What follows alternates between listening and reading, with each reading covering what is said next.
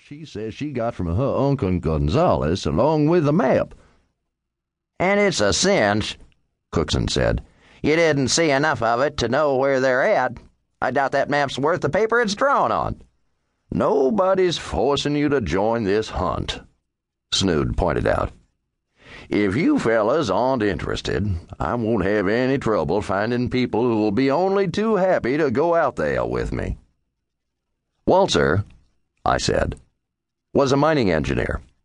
If he hadn't figured there was gold in those mountains, he'd never have gone in there. Spartacore's glance jumped around to have another look at me. You're a mining man, Brannigan. What do you think about Snood's proposal? Well, I said, Jake Walser's gold was no pipe dream. That much I'm sure of. That it came from the superstitions I'm also willing to gamble on, having talked some years ago with some rannies who saw him come out of there with loaded burros. I'll go along with Snood if he wants to outfit us. The deal, Snood said, calls for each of you to put up $200 cash on a barrelhead for provisions and equipment. I'll take care of the transport, but you'll each have to furnish your own riding animals and rifles. The banker continued. We'll be leaving here on the 5th, bright and early. Fishing in his pocket, Snood dropped on the table between us a small piece of rock, about the size of a hen's egg that appeared to be about 80% gold. This, he informed us, is a piece of the Dutchman's ore. And this, producing a second and somewhat larger chunk, we have on loan from the girl who was given it by her uncle, along with the map. According to what Gonzales told her, it came from one of those Peralta mines. Well, he said abruptly, you in this, aren't you? If not, he said, taking a squint at his watch, I'm catching the next stage north. Always willing to take a gamble, I was the first to put my money on the table. One by one, the others followed suit.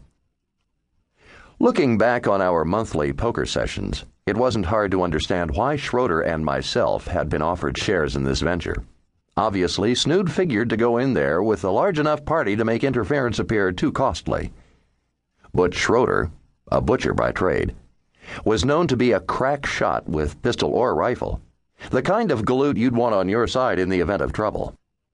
It was easy to see why I'd been included. Having worked several years as a hand on the Tortilla Ranch in the Superstition Country between Black Cross Butte and Tortilla Mountain, I was known to have explored most of the canyons and several of the mountains, though mostly just looking and digging a little in places that seemed likely. Bob Cookson was a skeptical, hard-headed businessman who dealt in anything he figured would make a profit. Quintada had some kind of a horse ranch south of town, off the road to Tubac and the Mexican border. A persistent rumor had him tied in with smugglers. I imagined it was rifles to arm Mexican banditos. With that scraggly mustache and beetling brows, he might easily have been taken for a bandit himself. Schroeder said, I think you ought to get an expert's opinion on the age of that paper.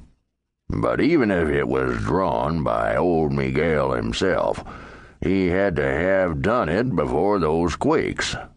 So what good is it? That whole country was shook up. Any landmarks left would sure as hell have been altered.